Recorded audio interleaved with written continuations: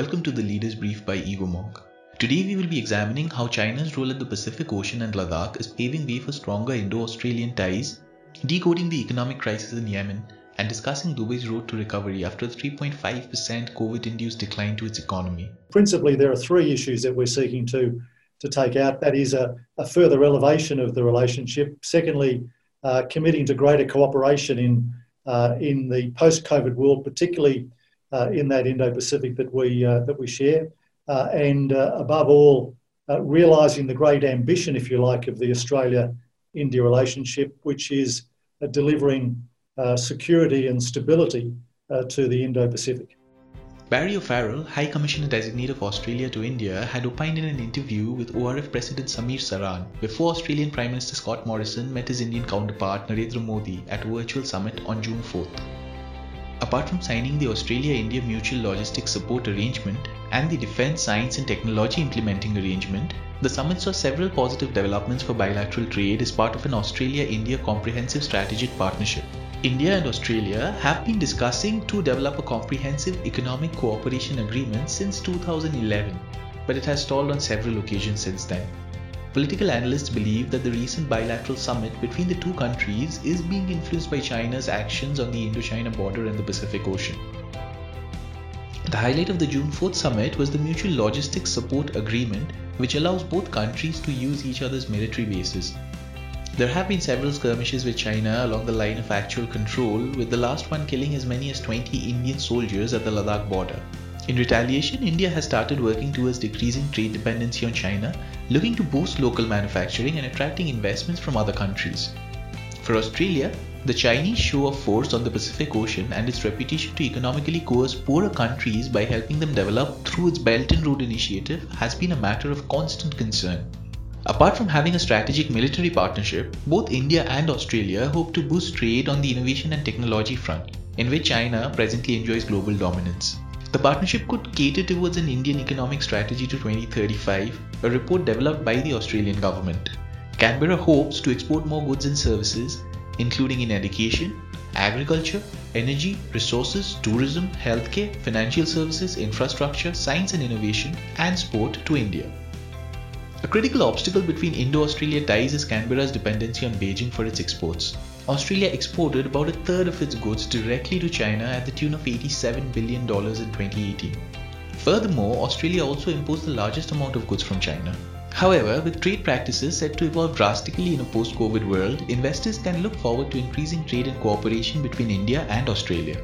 Rare earth minerals, which are an important component of technology development and entirely dominated by China, can be one front that the two countries would partner to explore.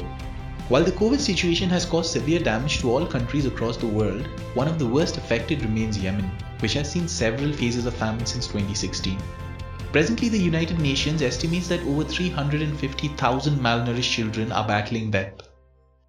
People across Yemen have been speaking out forcefully to demand peace.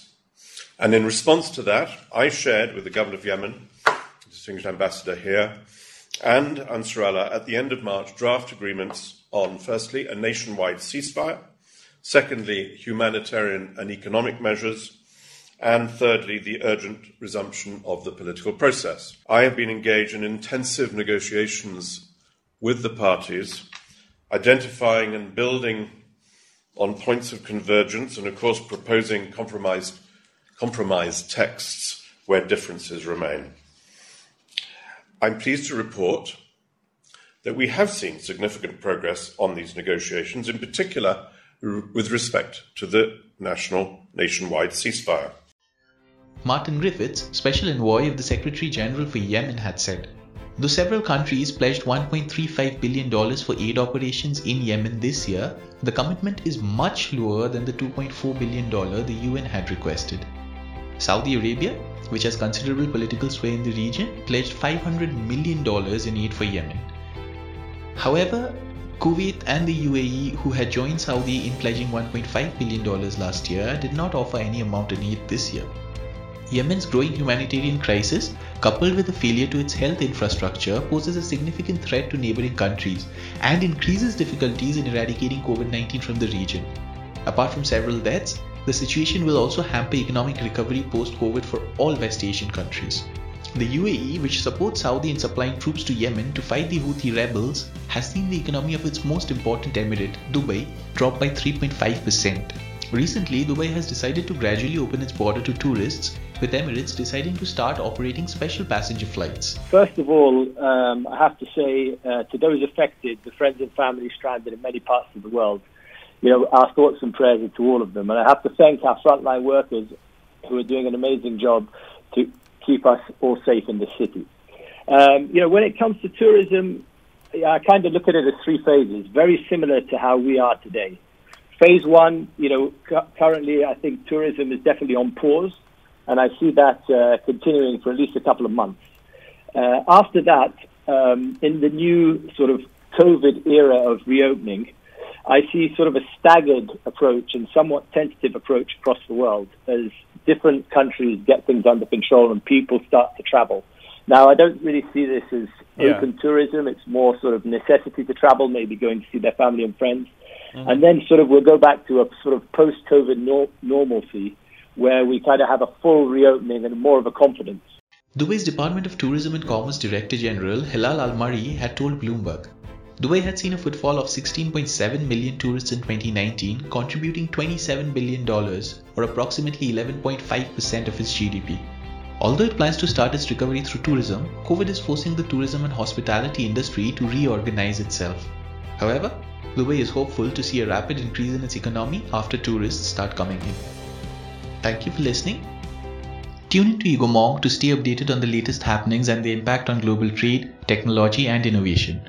Egomong helps you make sense of change. We are a global intelligence platform delivering asymmetric outcomes by bringing organizations closer to the communities they want to serve and the leaders they wish to influence.